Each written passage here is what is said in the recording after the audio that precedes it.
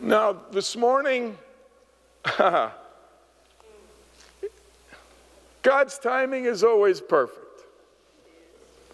As much as I love the church, as much as you love the church, I am pleased to preach this morning from God's word on how much Jesus Christ loves his church. We come this morning to begin now the second half of the book of Ephesians. Ephesians has 6 chapters. The first 3 chapters is our identity in Christ. This morning we come to the second half.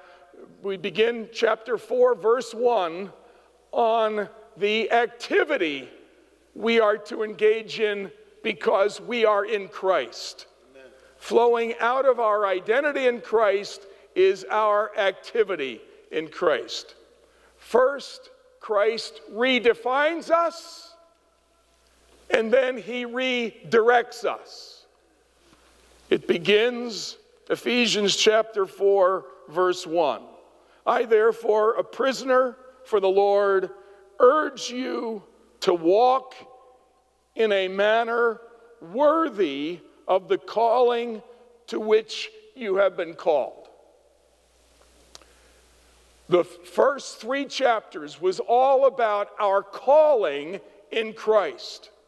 Now, as we begin the second 3 chapters, the second half of the book, we are now the first exhortation. Because you are called, now live worthy of the calling to which you have been called. In the first 4 verses, the word calling is used 4 times.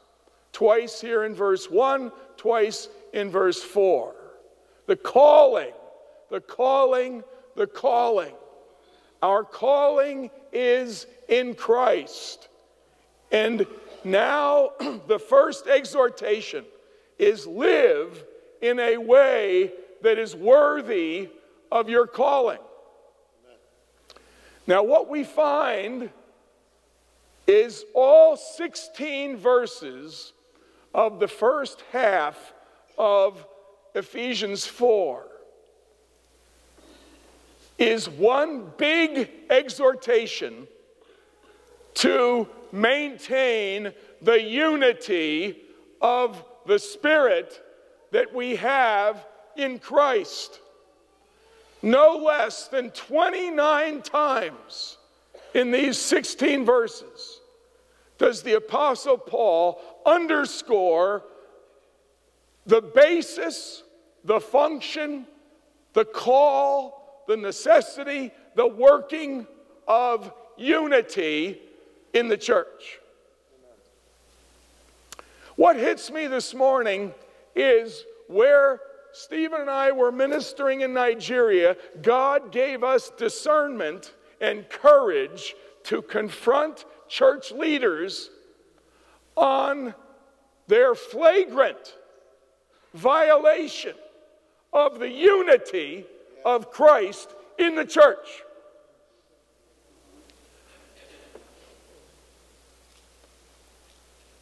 And then I come home and we have a new room.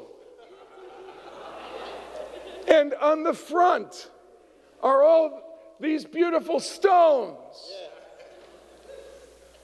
And I want to put a prophetic connection to those stones. You and I are living stones. We've been put together to form a single unit. We have different colors, different textures. We have different positions. Some are maybe less obvious. Some are maybe more conspicuous. Some are darker. Some are lighter. But you and I have been put together to form a single unit. We are church. Christ called you. He found you. He quarried you and brought you forward on display. Any one of us would be out of place, but all together we form a thing of beauty. That is a picture of church. Listen to the word of God. Verse 2, with all humility and gentleness, with patience, bearing with one another in love, eager to maintain the unity of the Spirit in the bond of peace. Hallelujah. Now, what hits me first about that exhortation is it does not say, work hard at finding common ground, work hard to achieve unity. It says explicitly, maintain the unity. Well, if all we're to do is to maintain it, who accomplished it for us? He did. If you have any recollection of Ephesians 1, 2, and 3, it's all about what Christ did to tear down the walls of hostility, to put us together into one church where there are not big shots and fancy pants people and those in need who are inconsequential. We are one family. We all have a place. We're all of value. And where we do not allow, not in this house, we don't allow anything to divide us.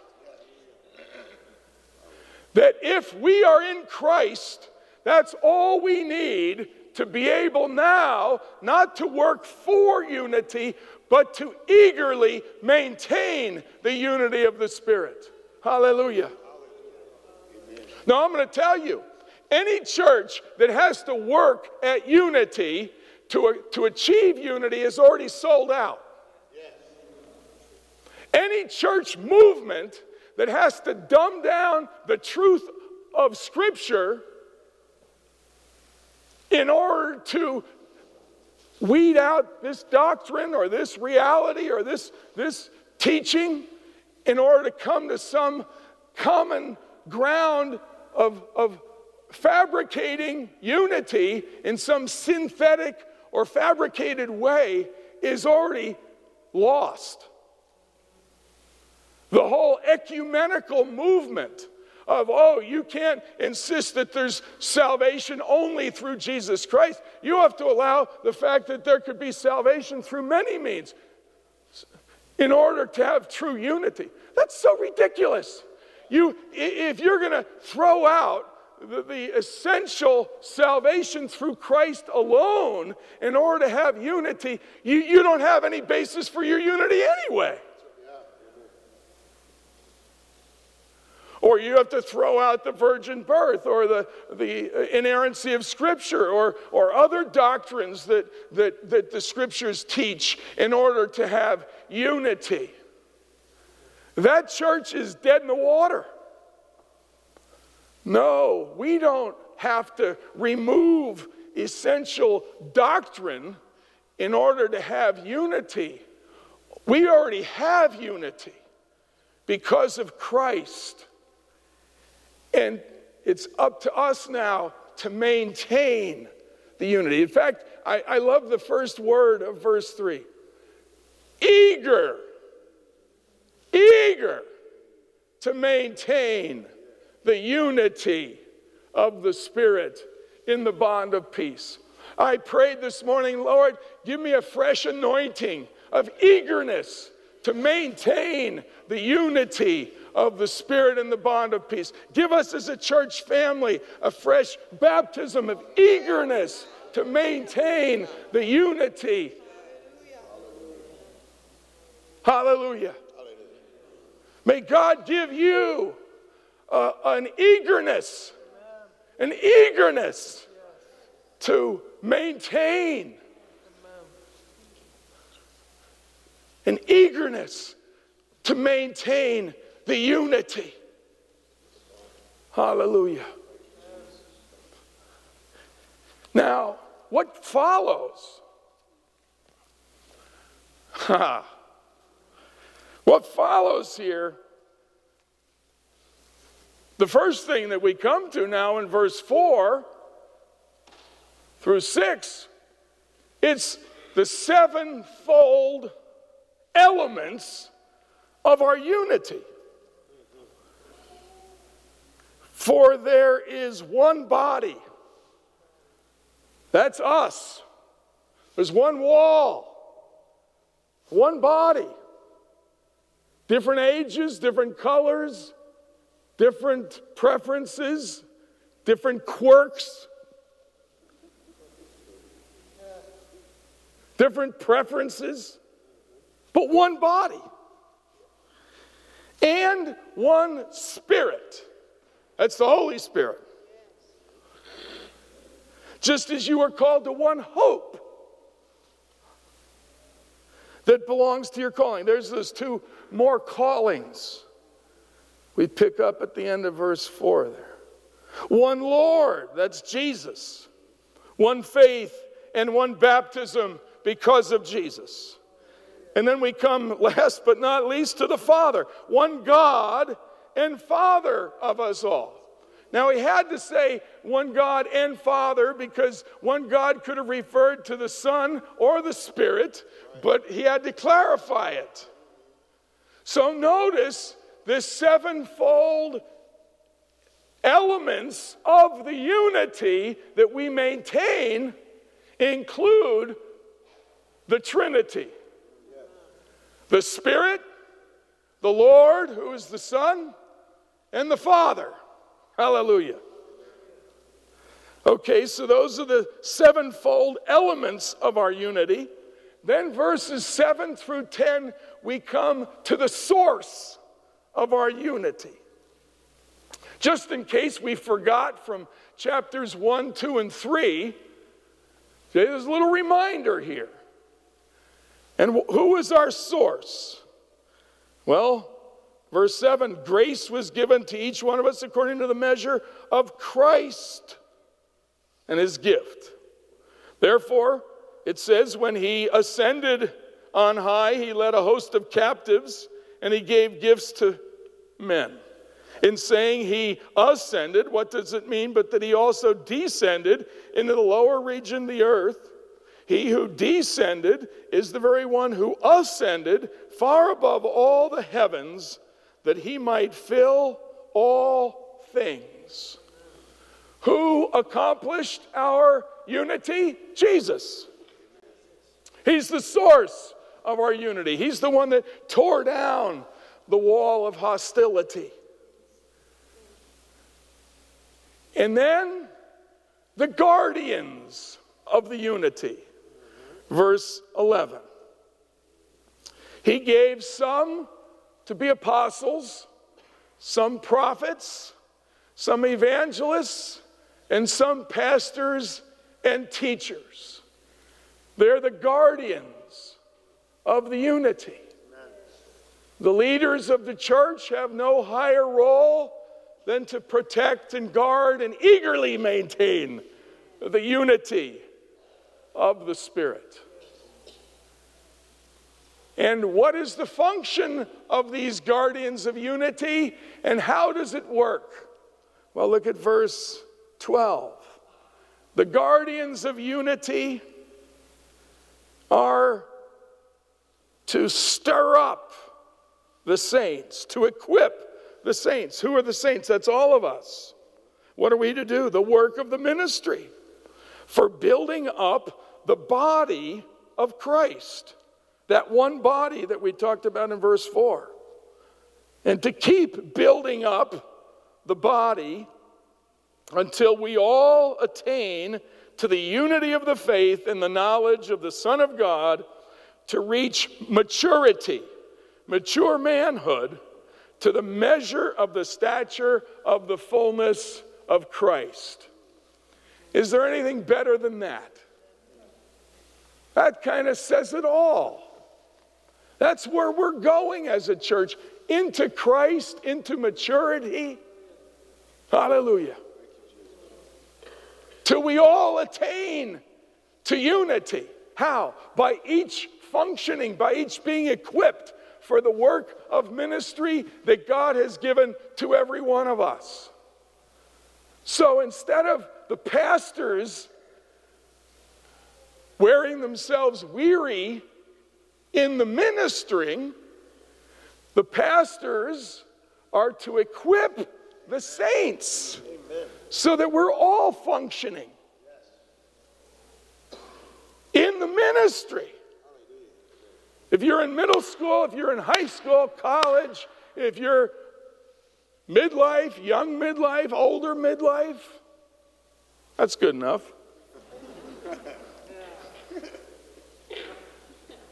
You have a ministry.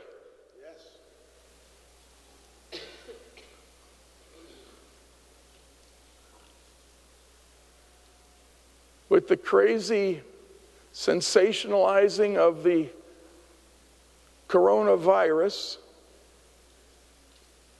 it's a good time to talk about healthy body, healthy immunity system, amen, and warding off diseases, strange new, quickly morphing diseases.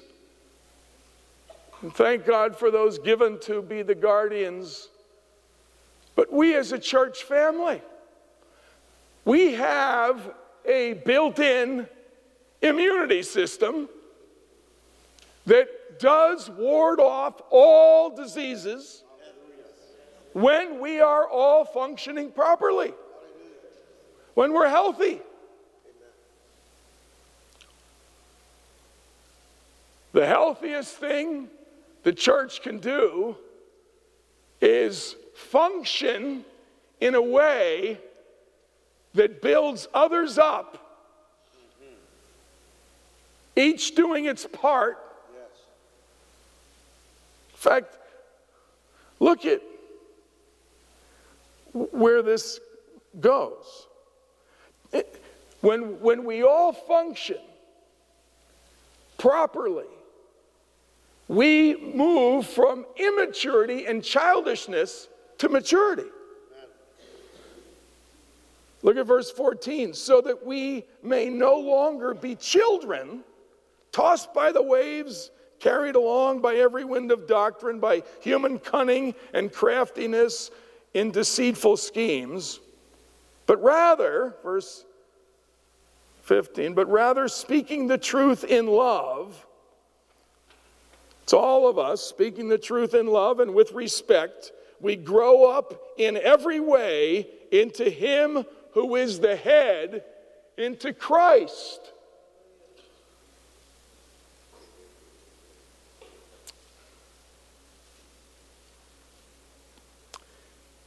The final verse, from whom the whole body, joined and held together by every joint.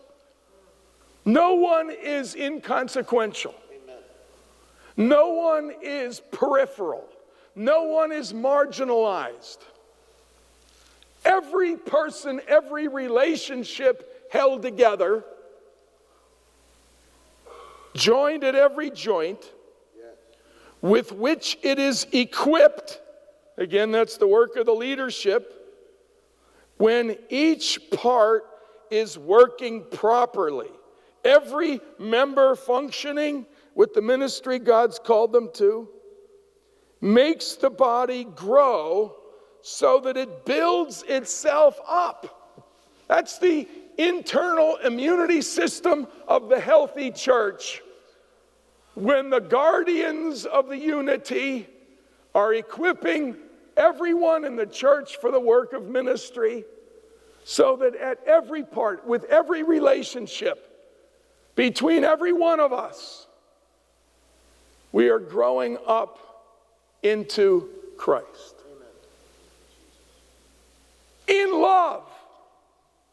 It's the last word of verse 16 of this passage, the first half of Ephesians 4, the last word. Building itself up in love. In love. Hallelujah. Love is the antibiotic of the church. The greatest of these is love. Love honors one another. Love does not gossip. Love does not feel superior. Love wards against division in the body. Love covers a multitude of sins. Love doesn't look down its nose on anyone. Love washes feet. Love is patient, kind. Love reinforces the dignity of all people. Hallelujah.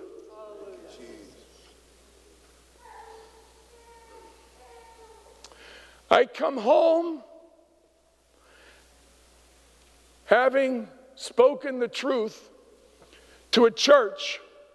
I went with a vision to Nigeria that God was going to use us, by the grace of God, to weave together baskets, upper room prayer baskets, all over the nation of Nigeria. And then unite those baskets, prepare them to receive what the baskets are intended for, and that is the presence of God. Hallelujah. When we shared this vision, 2 or 3 of the church fathers in Nigeria said, I've been praying that vision for 10 to 15 years. Wow. You're the first one to declare it over the church. God is going to fulfill this vision, and I believe it. But I come having confronted strongholds that are poking holes in the basket of the church in Nigeria. I'm telling you. And God led them in repentance. And I believe God is going to rebuild baskets represented by believers that are relationally brought together, woven together, and prepared with a basket with a tight enough weave to receive the presence of heaven. And that is my prayer for Lilburn Alliance Church.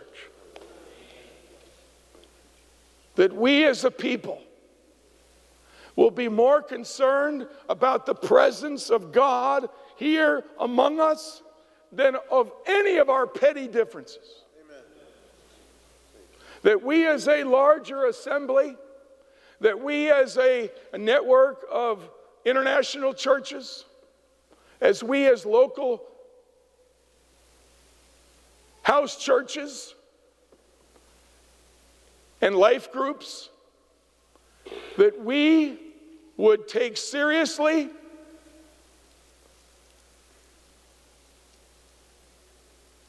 what Christ has accomplished. Amen. In miraculously forming his church.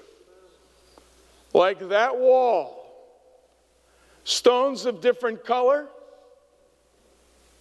all brought together in perfect unity for a higher kingdom purpose. Yes. The church, this church, is not inconsequential. Amen. The unity of this church is essential. Amen. And I, as your pastor, I return from this trip with more eagerness in my spirit to maintain our unity, to love each other, to equip you for your calling your ministry, your assignment to be fulfilled in community. We've got to move beyond being lone rangers. Amen. We all have different personalities. Who here has not been hurt somewhere along the line by the church? Yeah. Of course we have. It's part of the journey. Amen. But don't allow your past hurt to shrink you down and define you. When Christ died to deal with your hurt and to let you move on into your high calling. Yes. No, church family, I call us higher today. I call us to move on. Hallelujah. Thank you, Lord. I call us, Lilburn Alliance Church family, to walk worthy of our calling. Amen. To more eagerly than ever before maintain the unity of the Spirit in the bond of peace, so that we might function the way Christ intended. Amen. That we might be a church on mission in our community, and every bit of the way in relationship with one another. Hallelujah. Hallelujah, Jesus. God's going to do it. God's inviting you to be part of a community, to be part of a small group. If you're not in a small group, please, please, please, hear the Lord calling you. It's the call. Don't be in isolation. Don't try to do this thing in isolation.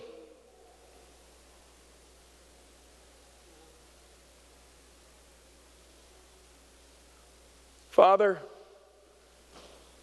take these words from your scripture and activate us as a church family in unity, in maintaining unity, in eagerly maintaining unity, that we might, as a church family, build each other up in love. Each one doing our part, each one serving the larger body in community. Lord, I pray activation, that you would activate, that you would activate us. Lord, if we've been AWOL, get us back in the game. Amen. If we've tapped out for a season, Lord, recruit us. Lord, I see all across this room leaders who aren't leading. Yes. Lord, get us back. Amen. In Jesus' name. Father, we pray your grace. Amen. With all Christ has done, we don't want a hurt to tear down what Christ is building.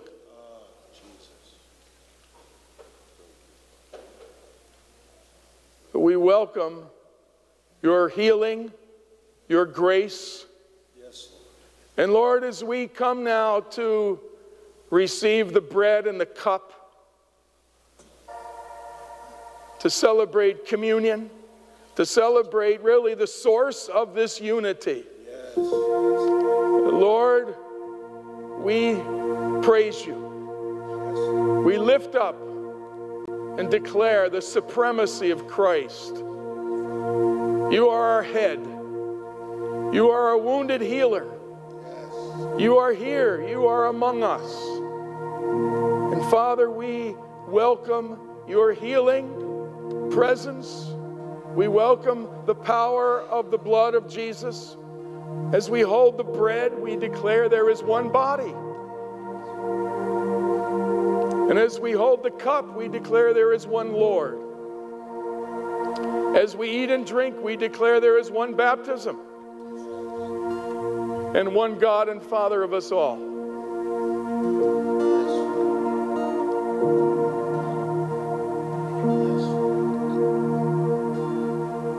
Lord, I see you knitting us together, tightening the weave of our basket, tightening the weave of our marriages, of our parent-child relationships, of our life groups, of every ministry team in the church. That far more important than getting the sound right or the projection right is loving each other. More important than handing out every program or teaching even our students exactly the way it's written in the manual, Lord, to love our students. Father, stir up your loving spirit within us. And we do consider an enemy anything that would come against the unity and dignity of all people. Father, expose the pride, the arrogance, expose any remnant of racism, of condescension, of harboring disunity within the church, even over political views or other things. Those are enemies. The people aren't, but the ideology is.